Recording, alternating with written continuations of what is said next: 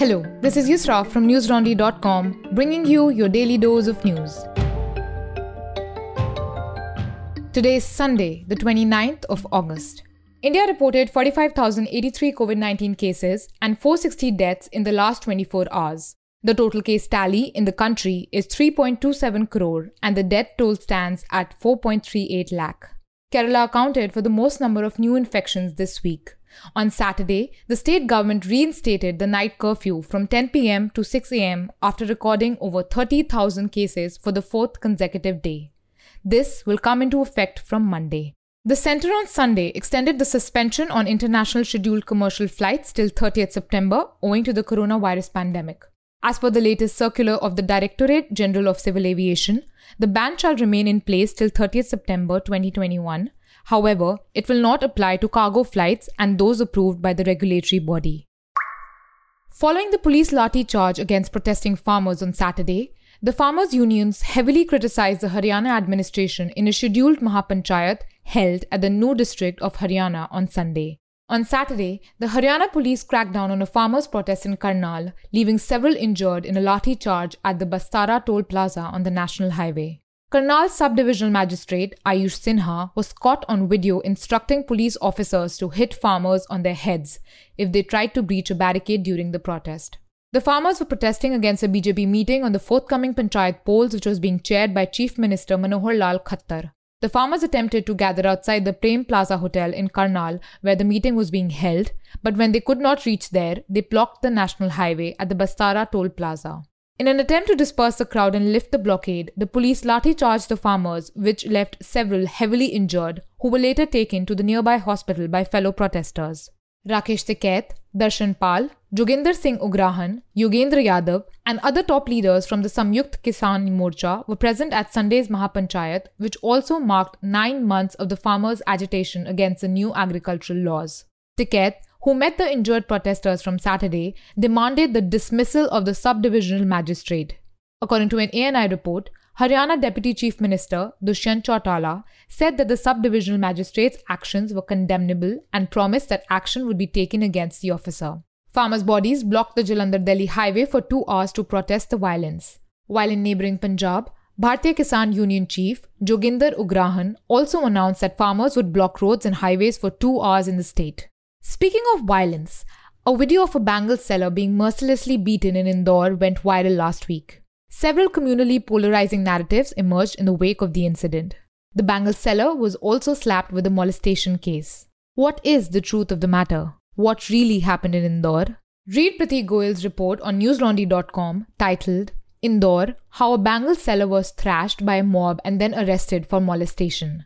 This report is also available in Hindi on hindi.newslaundry.com.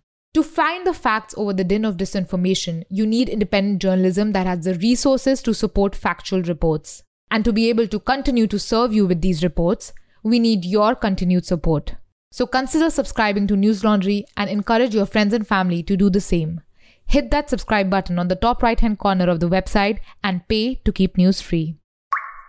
In yet another eventful day for India at the Tokyo Paralympics, para-athlete Nishad Kumar won a silver medal in the T46 high jump event at the Olympic Stadium today on Sunday. Nishad made a jump of 2.06 meter, creating a new Asian record. Another Indian athlete, Rampal Chahar, finished at the 5th spot in the same event. Nishad earned a congratulatory tweet from the Prime Minister on winning the silver medal.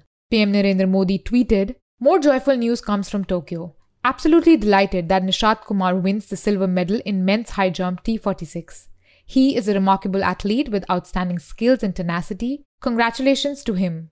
Earlier in the day, India's para-table tennis player Bhavina won silver as she lost the gold medal match to China's Zhu Ying 3-0 in the women's single class 4 on Sunday. With this silver medal, Bhavina is the first table tennis player ever to win a medal at the Paralympics for India and the second female athlete after Paralympic Committee of India chief Deepa Malik to achieve this feat. Deepa had won silver at Rio 2016 in women's shot put. According to the Times of India, viral fever in West UP has killed 50 people in the past week, including 26 children. Health officials have confirmed that at least 50 people in Agra, Firozabad, Mathura, Mainpuri, Etah, and Kasganj died after reporting high fever, dehydration, and a sudden drop in their platelet count. Health officials stated that while the viral fever cases have been reported from eastern UP as well, Gonda, Basti, Deoria, Balia, Azamgarh, Sultanpur, Jaunpur, and Ghazipur, western UP districts are the worst affected. Agra has also been admitting viral fever patients with similar symptoms from the neighbouring districts of Rajasthan and Madhya Pradesh as well. Firozabad has reported 25 deaths, which is the highest number so far. The city's CMO, Dr. Neeta Kulshrestha, said that none of them tested positive for COVID-19. The cause of death is being investigated. 12 teams of doctors and health staffers and all auxiliary nurse midwives and ASHA workers have been put on this in rural areas. Assam's flood situation continues to deteriorate, affecting over 2.25 lakh people so far. According to the daily bulletin issued by the Assam State Disaster Management Agency, the overall flood situation in Assam worsened on Saturday as the rising Brahmaputra River and its tributaries inundated vast tracts in 15 districts of the state.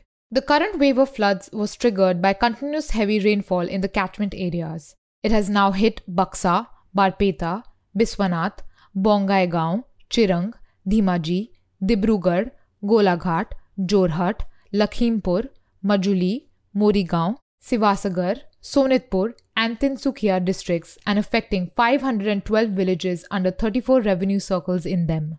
Officials stated that a total of 6,898 people have taken shelter in 62 relief camps set up by the district administrations of Bongaigaon, Chirang, Dhimaji, and Majuli, while relief centers have been kept ready in Buxa, Dibrugarh, and Jorhat. A total of 1.34 lakh animals have been affected by the current wave of flood. According to an ANI report, a new 7.5-kilometer line of the Bengaluru Metro Rail was inaugurated today on Sunday in the presence of Chief Minister of Karnataka, Basavaraj Bommai, Union Minister Hardeep Singh Puri, Revenue Minister R. Ashok, South Bengaluru MP Tejasvi Surya, and Minister of Housing V. Somanna. The new Purple Line, whose construction began in February 2016, will now be open to passengers from 30th August 2021. All stations of the new Purple Line offer the service of bus bays, pick-up and drop areas for taxi and autos, and facilities like ramps, lifts, tactile routing, and earmarked spaces in trains for differently abled persons. Israeli planes struck Hamas militant targets in the Gaza Strip early on Sunday, hours after violent clashes between Palestinian protesters and troops along the border. The Israeli military said in a statement that planes bombed a Hamas militant facility in the Gaza Strip as a response to the launching of incendiary balloons into southern Israel and also for the violent protests staged for the second consecutive week.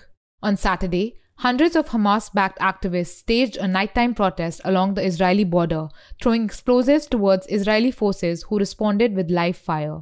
Gaza health officials said that 3 people were injured by Israeli fire. Additional protests were planned throughout the week.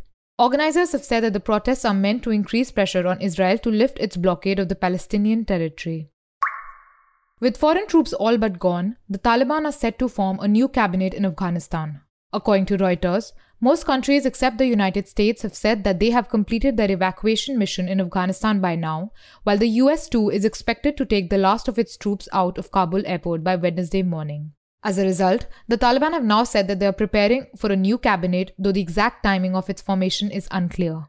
On 20th August, Reuters news agency quoted Zabihullah Mujahid, the main spokesperson for the Taliban, as saying that the announcement would be made in the coming week, but he later in a voice message clarified that the group is looking to confirm the makeup of the new cabinet in 1 or 2 weeks. On Saturday, Mujahid also informed Reuters that all relevant announcements regarding the new cabinet would be made soon. The Taliban have by now appointed governors and police chiefs in all but one of Afghanistan's 34 provinces, he said. That's all the news we have for you today. Keep safe from the din of disinformation and come back for your daily dose tomorrow. All the News Laundry podcasts are available on Stitcher, iTunes, and any other podcast platform. Please subscribe to News Laundry. Help us keep news independent. To catch all our podcasts on news, pop culture, current affairs, and sport, visit newslaundry.com. Follow us on Facebook, Twitter, and Instagram, and subscribe to our YouTube channel.